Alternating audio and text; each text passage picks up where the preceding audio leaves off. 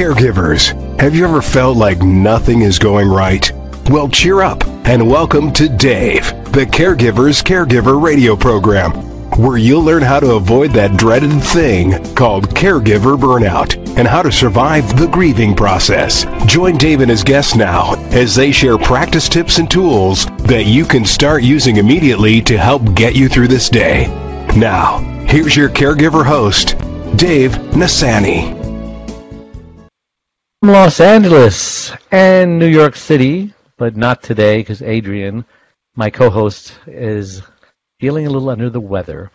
But a big welcome to all my listeners out there in Radio Land. I'm Dave, the Caregiver's Caregiver, at caregiverdave.com, along with not my lovely co-host, Adrian Gruberg, today.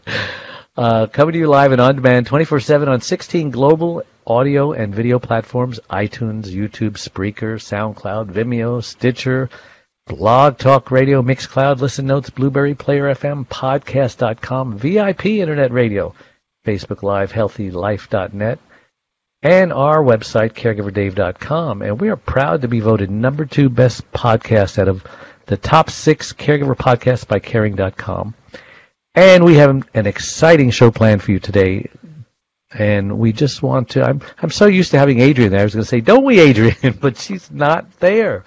It's just like I'm feeling so uncompleted, you know. We miss her when she's not here, and we hope that she feels better. She gets these migraines from time to time, and it's just awful. I've never had a migraine, so I don't know, but I heard it's pretty bad. So we send our prayers and our loving energy to her. But before we get started, I want to take this moment and thank my last week's guest, therapist, get the marbles out of my mouth, caregiver Brian Robinson, best-selling author of Chill, or #Chill, actually. Brian Robinson is one of the most accomplished authors and psychotherapists of this generation. His insightful work has enlightened countless people throughout the years by providing a deeper understanding of issues practically everyone faces. And you can hear that interview and all our interviews, including this one, when we're done on Facebook Live and on all sorts of platforms, the ones I just mentioned, and on our membership website, caregiverdave.com. So, with that being said, I would say let's start with our guest today. Terrie Novak is a business systems analyst and made a career in facilitating software development teams through the thousands of decisions needed to deliver products to market. She knows how to make decisions. She developed a unique framework that integrates both analysis and intuition, allowing decisions to come from a position of personal choice. Now, we can hack the same techniques used to manage uncertainty in digital product development and help us through our own choice-making challenges. The Decision Doctor is what she's called, is her second book, available in actually next month, and has a companion online course designed for any who would like to overcome doubt and improve the quality of their decisions. That's me. I'll raise my hand. Terrie, welcome to the show. So excited to have you on. Hi, it's great to be here with you.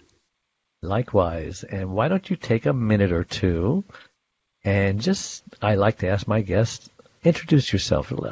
Just tell us, who is Terrie Novak and why was she put on this earth?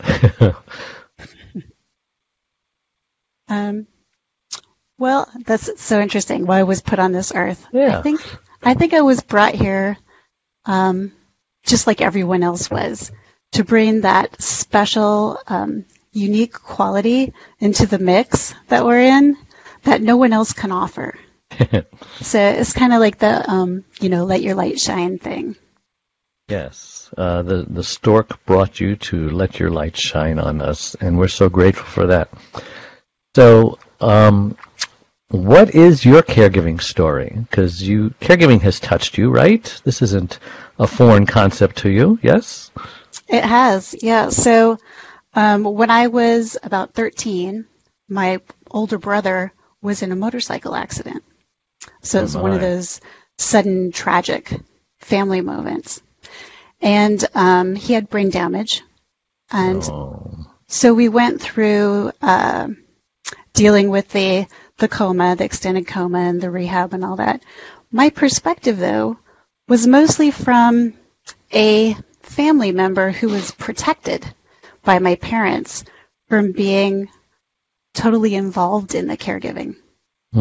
So they had made an early decision that the best course for me as a young teenager was to do as many normal teenager things as I could.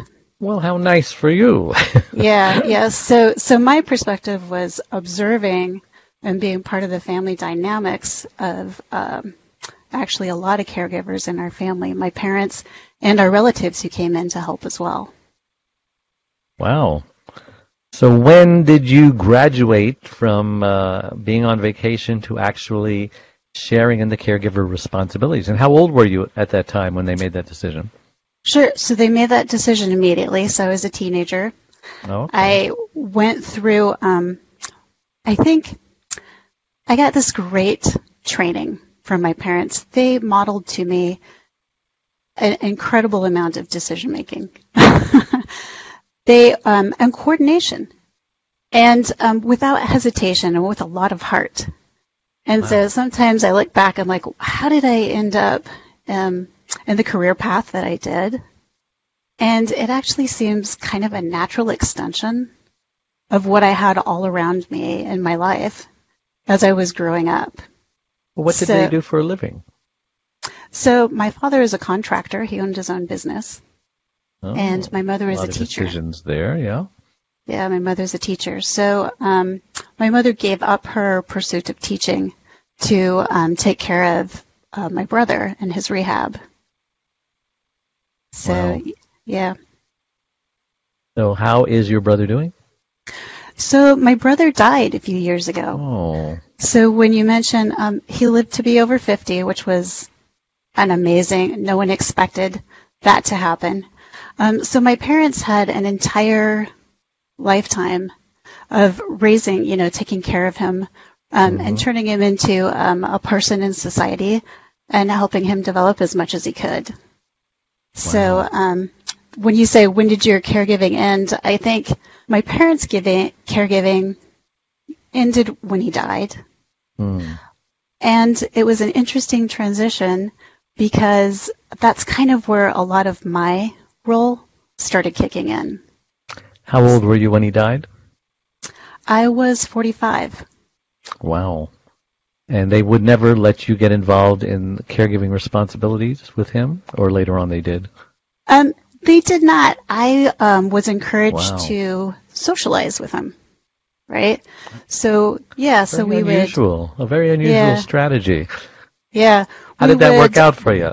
Are you glad, actually, or are you not glad?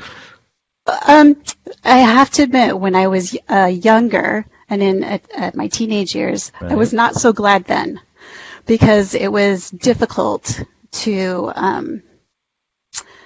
kind of deal with the peer pressures involved when you're developing your own sense of self.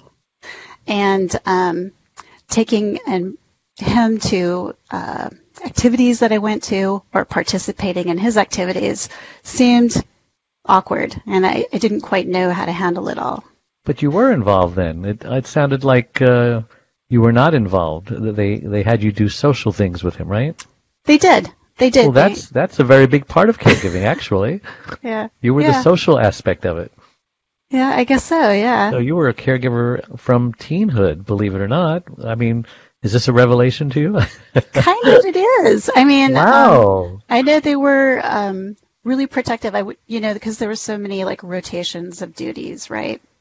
Okay, well this makes more sense now because I couldn't understand why any parent would shield a child from a great opportunity to learn how to take care of others. Because let's face it, our children are watching us. And however we handle our parents and our grandparents, guess what? When you end up that old, that's how they're going to handle you. So, so they had you very involved in caregiving. Surprise, surprise. That you were just the social director, like on a cruise ship for your brother, who was disabled. And that's a very, very important part of it because hopefully you made him feel more normal, less ostracized, and so on. And did he react well to your intervention in that way? He did. I often got chastised because I would do a lot of typical sibling teasing. He was easy to trick into funny things, and chastised by him? By my parents, by my mother mostly. I could tease him about, for example, at the dinner table, that he could use his fork and his spoons upside down, stuff like that. And I would get in trouble for those kind of interactions, but I think he liked it. Yeah, well, I was going to say, my wife had a stroke 22 years ago, and so I treat her normally. I kid around with her a lot. I tease her a lot. We act normal because that's what normal people do. And if all of a sudden you're walking on eggshells, I better not say a joke, I better not do that, I better not do that. He's not feeling normal. He feels abnormal. And so maybe your parents didn't understand that aspect of it, but especially if he was, going along with it and enjoyed the bantering and so on. Interesting. Yeah. So let's talk about the hardest lesson that you've learned about decision making. Sure. So especially in my profession, I have methodologies that I was taught through professional development, and they're highly monitored. You're judged on your professional performance on them. And what I think happened was I counted on these structures and methodologies too tightly. And I forgot how important it is to use your intuition when you make decisions going forward. So I say I kind of got it trained right out of me. I got the intuition trained right out of me. Is that common for people in your field? I think it is. Yeah, there's a lot of structured ways of thinking. I work in software development, so there's a lot of mechanics, and it's easy to get kind of caught up in the methodology and the mechanics and forget about the softer things, not just to other people and the decisions and how the results of the products turn out, but also to yourself. When you make decisions and have to honor what's inside of you in your work every day.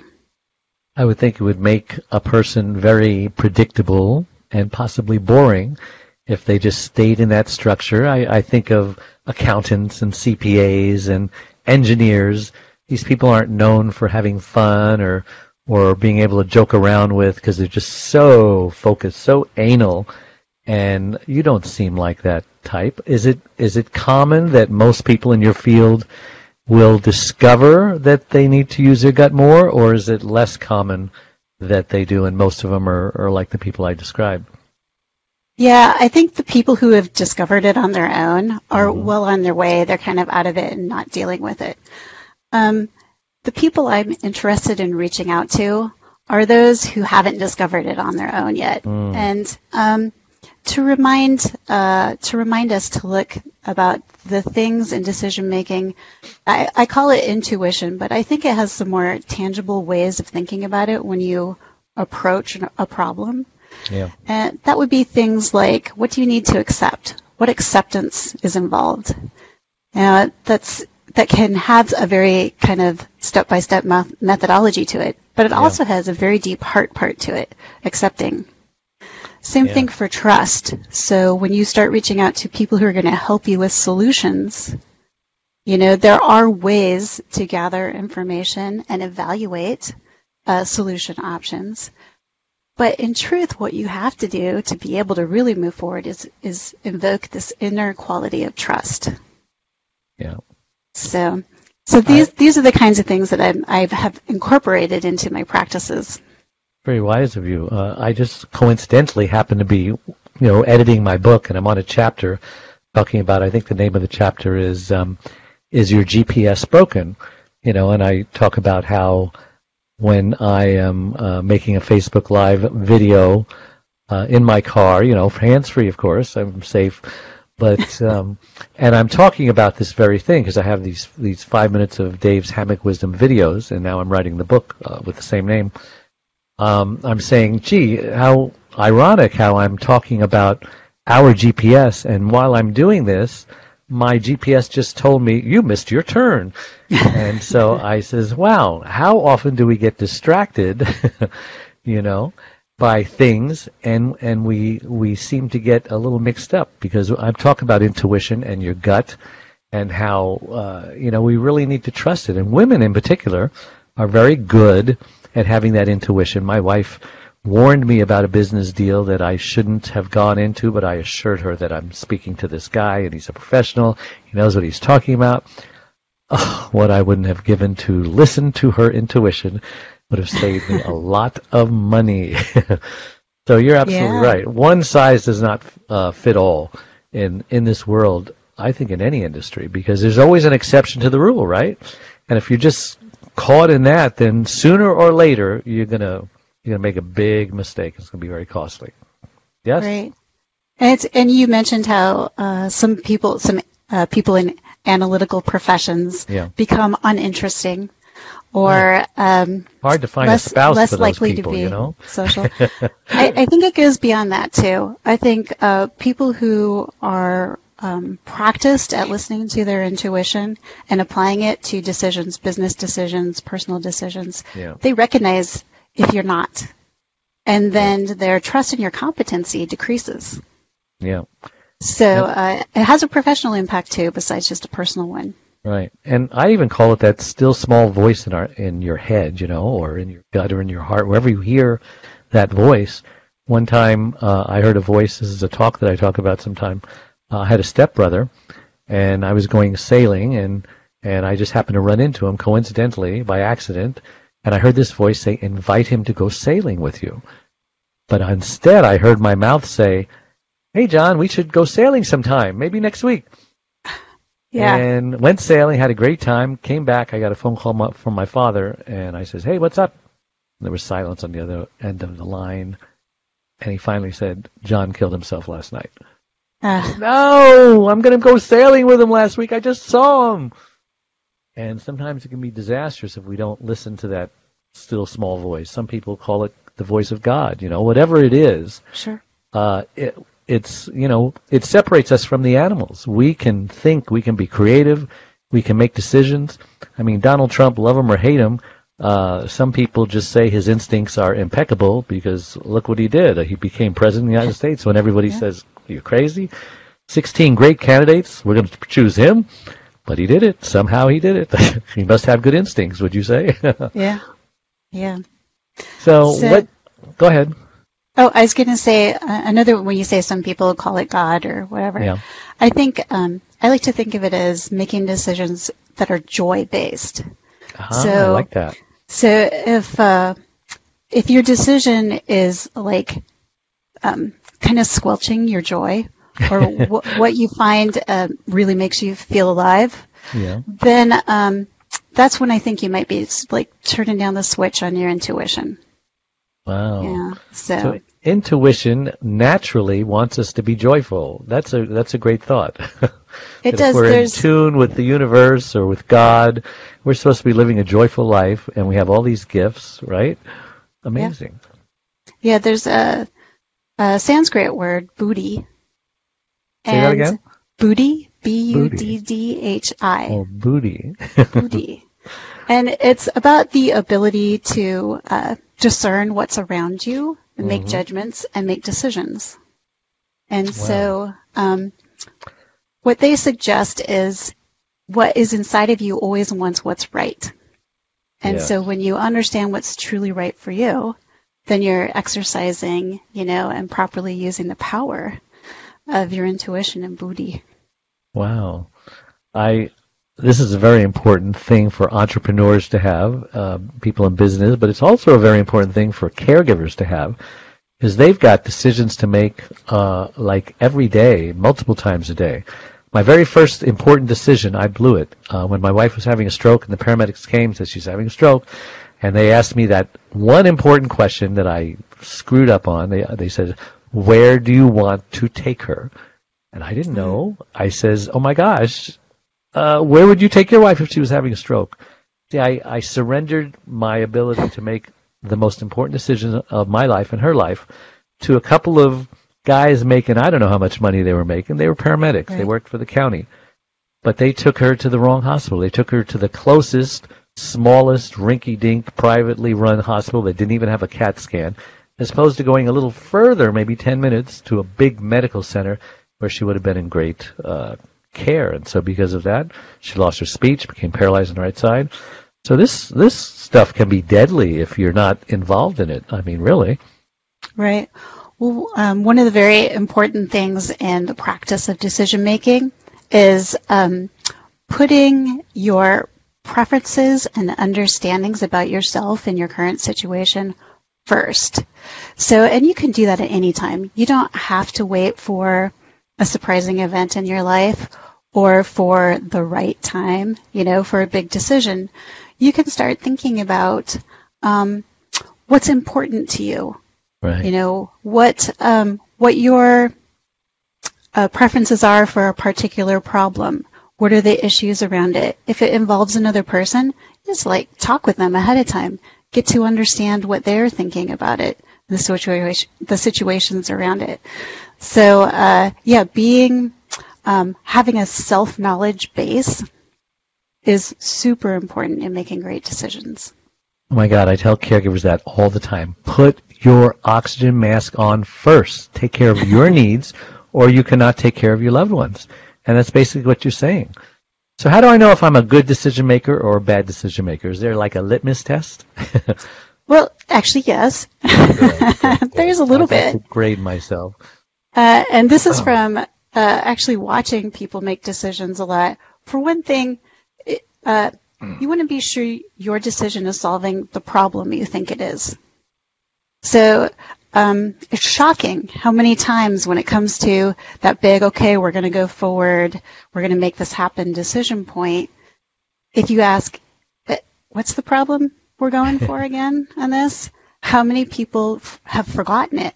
Right. Or we That's missed easy it. To do. Yeah. We're not totally covering it. So I think one element of a good decision is it actually really addresses the problem fully that you've started out trying to solve for. Wow, what a great point. This is a good place to take a break. So why don't we take a couple of minute break? We'll be right back. Don't go away. One Arm, One Leg, 100 Words, Overcoming Unbelievable Hardships is about Charlene, a stroke survivor. Back in 1996, Charlene was a healthy, normal, very active 52-year-old woman whose amazing talents resemble that of both a Martha Stewart and a Wonder Woman. But all that changed when she suffered a massive stroke that left her severely speech impaired and paralyzed on the right side. Everyone who knows Charlene is thoroughly amazed at how she lives day by day, month by month, year by year, and with a smile on her face and hope in her heart that everything is going to be okay. Just hear what best-selling author Lynn Barrington has to say about it. If you think you have it bad, read this book. This is a beautiful, genuine story told from the heart. It's inspiring and easy to read. When you finish this book, you'll be able to look at your concerns in a new light. One Arm, One Leg, 100 Words, Overcoming Unbelievable Hardships. Available everywhere. And we're back with Terrie Novak, The Decision Maker. Is that right? That's the name of the book? The book is Decision Doctor. Decision Doctor. I almost had it, didn't I? Yeah, the doctor is what's inside of you, right? Oh, So- that doesn't mean that you're a doctor. We're all Nah. doctors, right? Yes, I guess we that's why I are. called you doctor. I was Yes, trying to we figure out are. why I called her a doctor. So what can I do when I don't feel like there's much of a choice? So many times it's like, oh my gosh, this is my choice, A and B. It's like, which is the worst or the least evil of my choice? Many people feel that way during an election. How do we choose wisely? Some people just throw their choice or throw their decision, let somebody else do it like I, did. I should have asked questions. And I said, well, what are the pros and cons? Give us some advice. How do we make the right decision?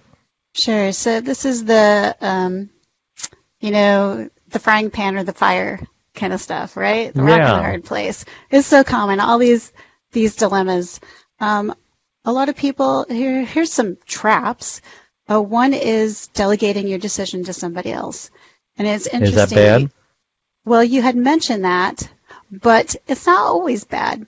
But it depends what the situation is and if the people who are making that decision for you are somehow having manipulative motivations. Yeah. So in my example, maybe the paramedics were late for lunch, and he says, "Let's get rid of this person as quickly as possible." And you don't think about that, but yeah, it could have been. You never know. That's another case where you want to know. Have your baseline information available, right? On that one. I was in a situation where I was a surgeon recommended I have heart surgery. And both my kids were babies. I had a baby and a toddler. Wow. And I was like, this is like not a good time for, the full-on heart surgery As if there thing. ever is a good time.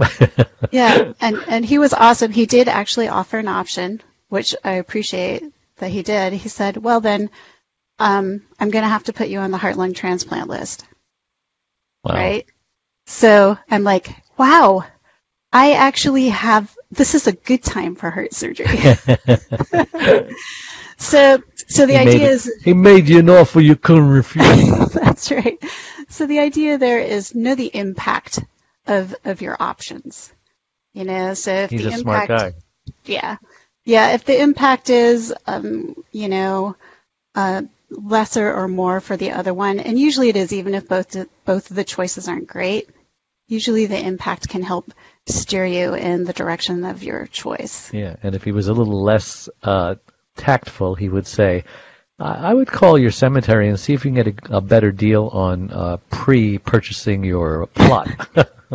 He almost did that. He said I had 3 good years left, and that totally did it. Wow. Well, I'm glad so you did have the surgery. I did. I'm completely everything turned out fine. That's good. Yeah. So let's talk more about the traps. We want to avoid traps, don't we? Yes. So a big conversation that people have is around cognitive bias. If those words don't ring a bell to you, what does that mean?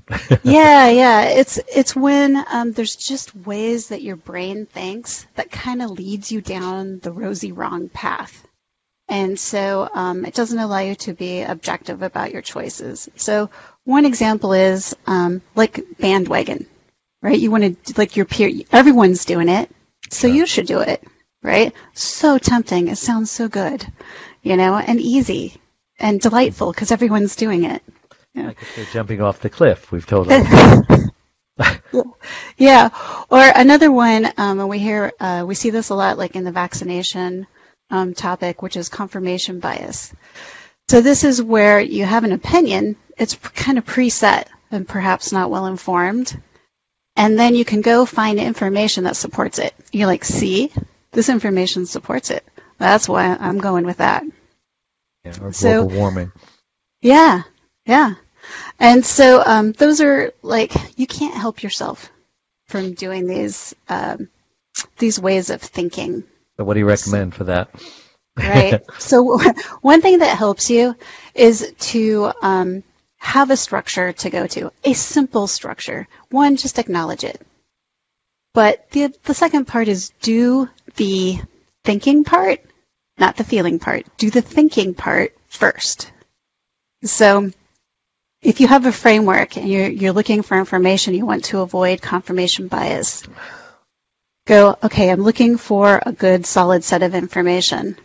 So if you're Googling something, you want to look for opinions on both sides, the pros and the cons. That's it. You want to be kind of there, out of your friend group. Like, don't do it on Facebook, okay?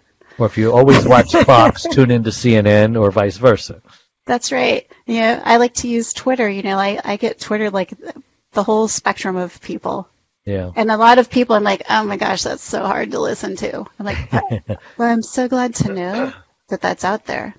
Yeah. So, so getting like kind of a broad spectrum of information first. So this, of course, is right against your feeling part. You're like, information. I don't know if I want all that. Information overload. Right. So you're thinking about your baseline preferences. You're getting the information. Now, this is what's kind of nice. you want to evaluate the information, one, by the source, right? Can you trust it? Yes. But also, does it align to my self-knowledge baseline? Because you can kick a lot of stuff out just based on that. Right. And that helps you from just like wading around in a ton of information. You can kind of say, my values aren't reflected in this choice. Mm-hmm. I don't want to go with that. Or what is success for me isn't reflected in that option. So I don't have to know any more about that. So you kind of can narrow, after you've done this, based on the alignment with your self-knowledge baseline. Then after you've done all that, like that's all like thinking stuff. Mm-hmm. Then you can go to the feeling stuff, right?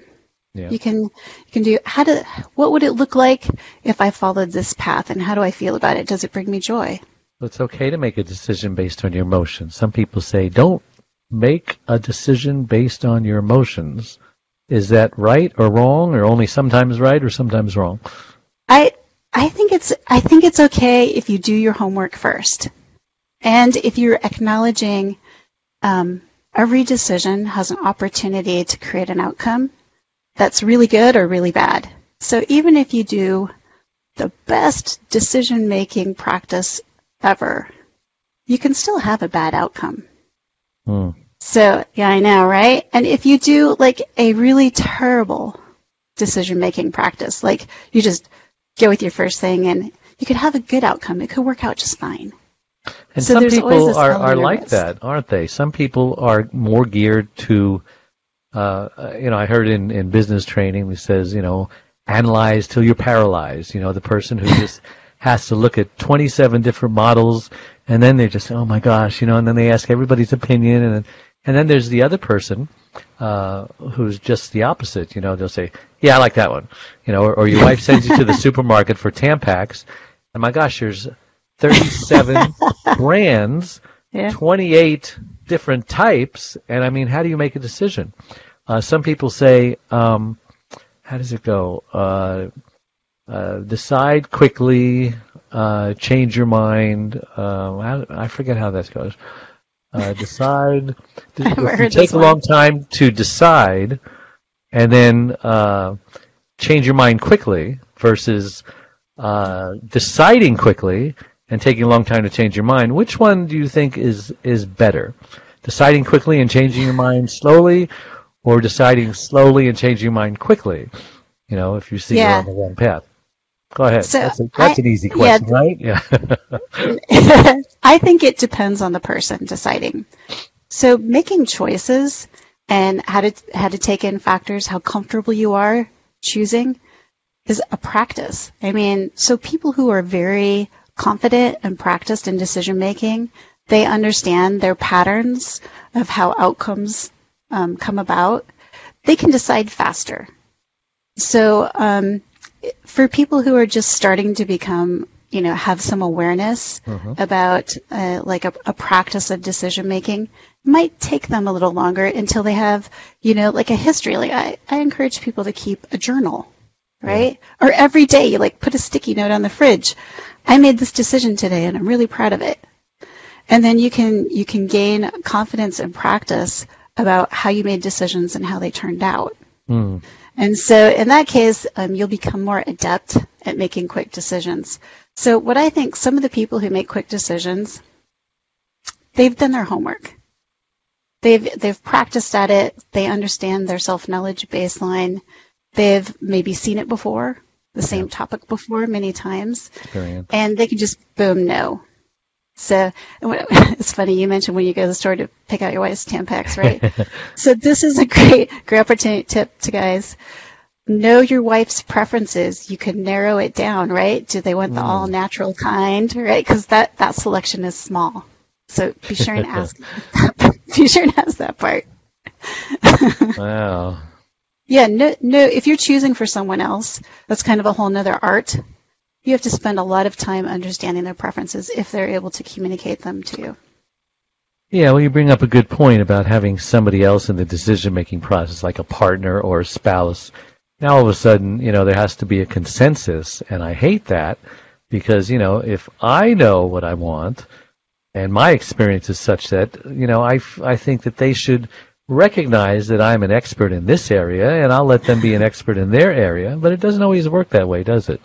No. What should I expect from someone who I'm counting on to help me make decisions, but seem to be letting me down? Right. So you should make it really clear that they're helping you, and you're not delegating them to make the decision for you. So when you ask for help for a decision, be careful not to ask for them to take over the decision, and just make that clear. That's good, because then they'll be thinking, I'm going to get information as an advocate for the person who has to make the decision. Mm-hmm. And that kind of switches it around, because as soon as you're advocating for someone who is on the line for making the decision, you automatically want to know their preferences. You want to know what's important to them. And an essential part, it's not necessarily what's important to you. And that's hard. So I'll give you a business example. And when you make products, as an analyst, one of the things we really want to do is add value to our customer. So when we get a list of a lot of work to do, we'll put at the top things that add the most value to the customer. Well, I was working with the person who has to make the decision, which is what we work on, and as a product owner, and they were consistently never picking the things that have the most value. Finally, I sat down with him. I'm like, what are you going for? Like, why are we consistently delivering low value, doing low value work? I thought maybe he didn't understand it was low value, right? He's like, oh, no, I totally get it. He goes, but that's not my goal. My goal is I want my team to gain a lot of confidence and get a lot of things done successfully. So I'm cherry picking the easiest things for the first quarter. And I only want the easy things. So his idea of success was deliver the easiest things to market, whether they had a lot of value or not, because what he wanted to do was grow his team. So that was an example where I did not spend enough time in the beginning getting to understand his goals and be his advocate. Yeah, well, you brought up a good point. We spoke about delegation before, the people who just, making a decision is painful. And like I said before, paralysis or analysis by paralysis. And I used to be the guy who used to ask everybody's opinion, especially when it came to, there's a difference between asking them, what kind of generator should I buy, or what kind of bicycle should I buy. But when you start getting into subjective things like, or more subjective things like, hey, what do you think would be a good title for my book? Here's like 4 titles, or here's 4 different book covers. I don't even ask that anymore, because you will get a different answer from, you got the visuals and the kinesthetics and the audios, and all you do is hurt people's feelings when you don't go with their decision. So you got to be real careful who you ask some advice from. And then those who just automatically delegate, it's dangerous, isn't it? It is. It's interesting. You mentioned women are really good at intuition. And they are. I also think women are sometimes socialized into delegating their decisions to others, perhaps their spouse or their boss. Yes. When they shouldn't be. When they shouldn't be. That's right. Yeah. So because traditionally that's how their families worked, in their family background, or that's how the corporate structure was used to working. And so the women, I think, are prone to losing their voice and losing the opportunity to use their own really great, right? Everybody has really great, actually, but they're really great intuition, and bring that forward to the decision making and not delegate it. Some people are savers in the family. Some people are spenders. It's probably a good idea to give the task of balancing the checkbook and controlling the money to the saver and not the spender. Otherwise, you could go bankrupt. But most families, I think, understand that. You talk to a guy and you say, hey, do you balance it? No, she's good with that. I let her do it. But not everybody is that smart. Or, there's the macho thing. Hey, I'm the man. That's right. Or God forbid that your wife gets a job because, we need more money. And then, God forbid, twice that she gets a job where she's making more money than you. That just does something to a man, doesn't it? I think we're getting over it slowly, Yeah. No, men definitely have a lot of nurturing to offer, not just, providing. So. Well, I hope so. I mean, there's still some people in pockets who are still struggling, I guess. But I think this is another good time for another break, so don't go away. We'll be right back again. Dave Nassani, the Caregiver's Caregiver, has just released his 6th book entitled It's My Life Too. Reclaim your caregiver sanity by learning when to say yes and when to say no. It was specifically written for caregivers who know they should be putting their needs first, but just don't know how. Dave is the sole caregiver to his wife, Charlene, since 1996. He knows firsthand what caregivers are going through, because he is one. And he now speaks all across the country, offering caregivers his incredible caregiver support package. Even the airlines tell us that in the event of an emergency, to put your oxygen mask on first, before you help your child with their mask. They know that those who don't heed their advice often black out, thus becoming unable to help either themselves or their child. And caregivers are exactly the same way. It's My Life Too. Reclaim your caregiver sanity by learning when to say yes and when to say no. Will help caregivers who are neglecting their sleep, diet, and social life, and learn to put their needs first. Pick up your copy today, or buy one for your special caregiver. On sale everywhere, and at caregiverscaregiver.com. And we're back with our guest, Terrie Novak, the Decision Doctor, and we're talking about decision making and why it's hard for some people, why it's easier. There's traps, all sorts of things about decisions, because we all have to make them, right? Who are we going to marry? Where are we going to work? Where are we going to go to school? Where are we going to send our kids? And just the decisions never stop. And many people are fearful, freaking out on some decisions that they have to make because they're afraid that if they make the wrong decision, it can be disastrous. They could go into bankruptcy. They could die. How do you cope with the fear of making a decision? Sure. So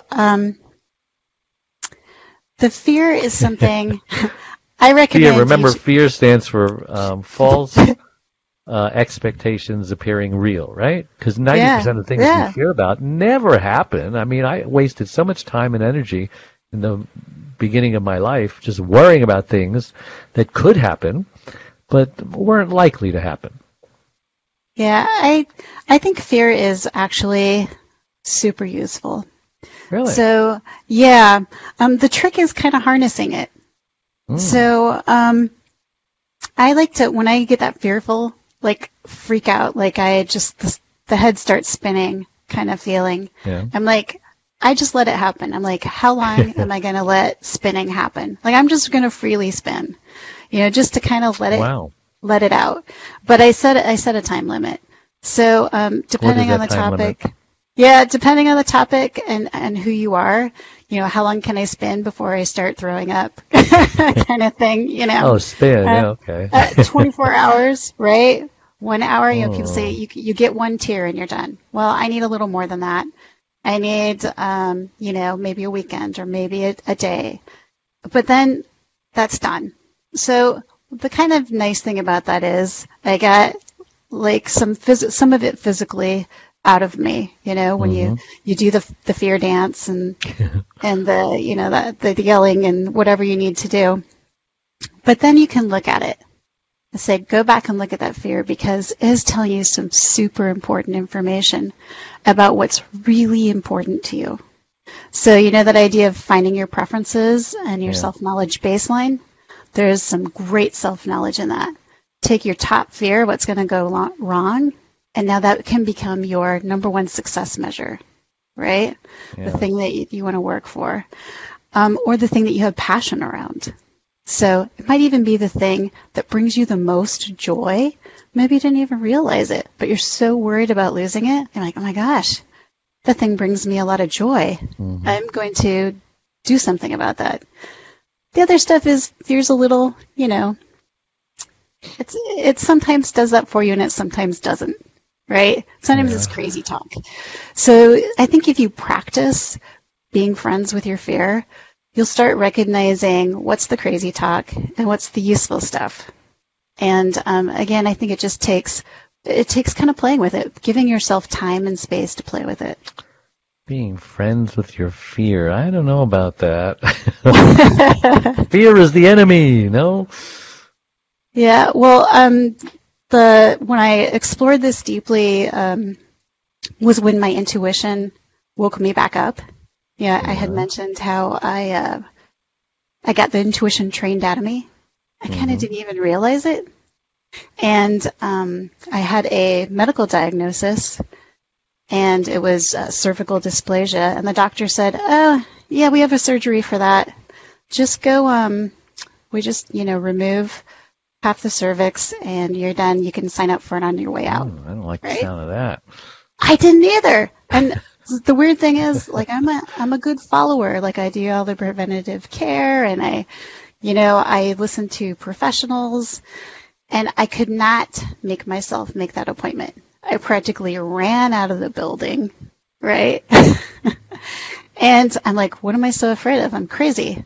Like, I've done tons of different kinds of procedures. Why is this one, the one that's triggering me? Yeah. The question is, do you fear the procedure more than you fear death, and what that brings? I have a granddaughter who, at the time, she's 20 now. Time she was like 3 or 4, and she was a fish in the water, and she was, "Oh, Grandpa, I want to show you my new dive," and she wanted to do something backwards, a backwards flip or something crazy. And then she just stopped and she says, "I can't, I'm afraid." And I says, "Well, it's okay to be afraid, just do it afraid." And she looked at me like, "Oh, okay," and she just did it. And I patted myself on the back. What great grandpa advice that you gave your granddaughter. Just do it afraid. What's the big deal? And so is that kind of what you're saying? Make fear your friend? Or? Well, kind of. In my case, I didn't just want to do it afraid. I had a feeling inside that was preventing me from going forward with the advice. And I wanted to give myself the time to explore it and why I didn't want to follow it. And so by kind of investigating, doing some self-reflection about why am I afraid of this, it helped surface some things that were important to me, and also some questions about, in this case, medical procedures. Doctors have specialties and they have habits, just like everybody does. Yeah. They have limits to what they can offer. And so I'm like, is this one of those like limit times when I need to explore it more and not just, like you said, not just like do it afraid, but actually take some time to explore it. The second opinion motto. Yeah.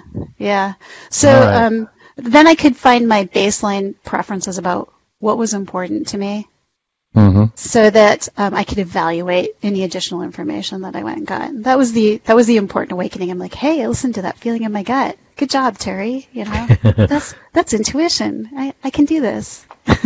Okay, now what if you do all your homework, you do everything you suggested, you make the decision, and it turns out to be the worst decision of your life, like a decision that I made, not knowing that 2008 was what it was, and I almost lost my house, I almost lost my business, I almost went bankrupt. Good word there is almost, because it didn't happen.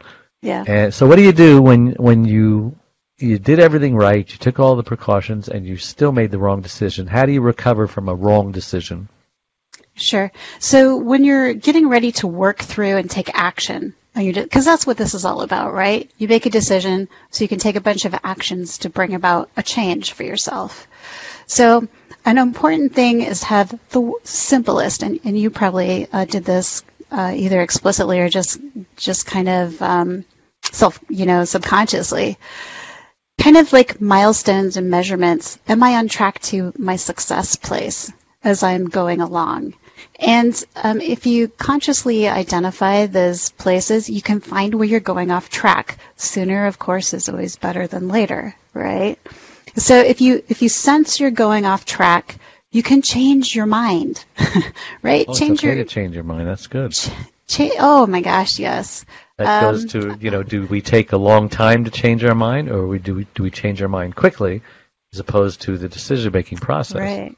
And that's where, like I said, the structure can help you. So if you've pre-thought about what your success looks like and about how you might measure it along the way on your path to getting there, you can detect when you're going astray, and you can change your plan for how to get to where you want to go. And it might be significantly different. And it's interesting you mentioned time quite a bit. I think timing is something, it kind of has its own character. So that's the first thing I think to change, when you're course correcting. It's like, wow, I thought this would take 5 months. Oh my gosh, no, it's taking 2 years. That's okay. Usually that's okay. Can you factor that in? It's way better than failing, right? Or having an outcome you don't want. So, I recommend putting yourself in a position to do course corrections as early as you can, and the permission to change your mind.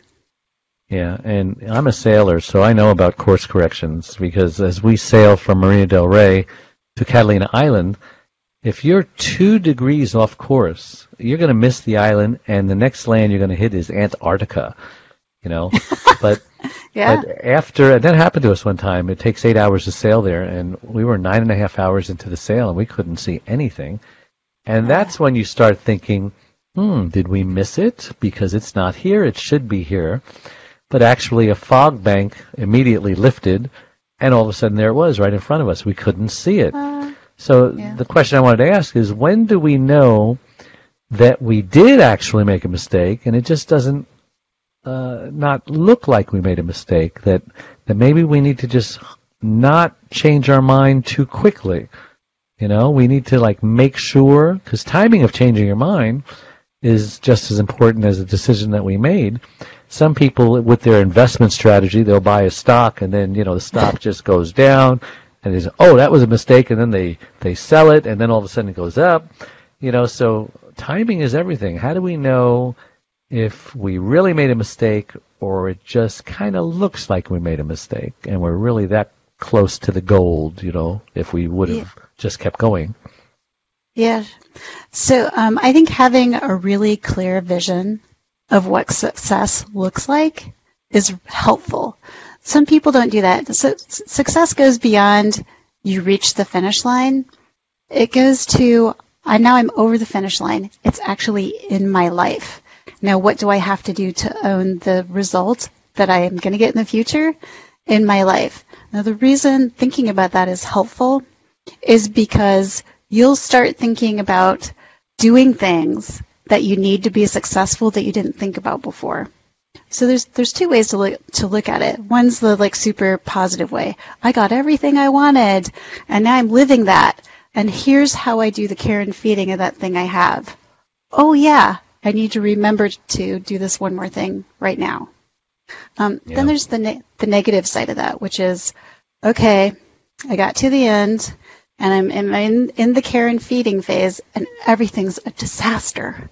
It's like kind of my worst fears came true, right? Or everything flipped. What would it look like if everything was upside down? When you think about that, you're like, I can prevent that if I do this thing now. And so then you can add that to your path too, so you can prevent some of the things. So you can mitigate and facilitate the ability to do good, meaningful course corrections. Yeah. Well, remember, we're talking to caregivers. What do you think is the most important thing as we wrap up? Got about 5 more minutes. Something that they can take home with them. I mean, we're talking real general and theoretical, but how do we bring it home for a caregiver who's got, not only do they have to decide, is it time to change my loved one's diaper, or is it time to go to the emergency room, Bring it home for them. Sure. So I always feel the most important thing to remember as you're working through decisions and the path that follows based on the decisions you made, to incorporate activities of joy. So if there's that word again, joy, yeah. If there's no room in your path to incorporate joy, it's maybe not the right decision. Mm-hmm. And it's time to change things up a little. The other part is gratitude. So this is a looking forward thing. So if there is time in your plan as you move your path forward from making a decision, activities, like real physical things in your life that express gratitude for getting the result you want, mm-hmm. then it makes it feel like you're already there. So that's what I would say. Gratitude. Yeah. Well, that's awesome. Well, tell us about your book. How do we get it, and when is it coming out, and how do we pre-order it, and all that stuff, and how do we contact you if we want you to really help us excited. Make good decisions? It's coming out the last week in June, so I'm just now updating my website to get all the information out and available on that, mm-hmm. and that's at terrienovak.com. Also, if you go to decision-doctor.com, mm-hmm. it'll take you there. But you can just click the button for pre-order information, and it's going to happen real fast. After that, it's going to happen real fast. After that, there's going to be an online course that's targeted to start in October. Mm-hmm. So, and this will closely follow some of the learnings in the book as well. So, and I give a chance to work with a small cohort of people and build a community to kind of help each other through some target decisions and develop the practice of building your intuition and decision-making skills. Yeah. And this is your second book. What was your first book about? My first book is called A Hypothesis, an HPV Healing Experiment. It has the same process in it, mm-hmm. but in its kind of, brand new format, and it's very specifically speaking to women who are facing the decisions around treating HPV. So I wanted to expand that to mostly just speak to the structure of the decision-making practice so that it could be applied to more people's choice-making. Well, that's great. I appreciate you coming on the show, especially at the last minute, the way it turned out, and I want to thank everybody for tuning in, and again, our website is caregiverdave.com, and that's where you can hear this show and all the other shows that we've had on. And I just want to, again, thank our guest, Terrie Novak. I always want to say Kim Novak. That's an actress. Any relation? No. Okay, well, thank you again. It's been a pleasure having you on the show, and I learned so much, and it's always a good thing when I learn something on the show. So have a nice day, and thank you, and bye-bye.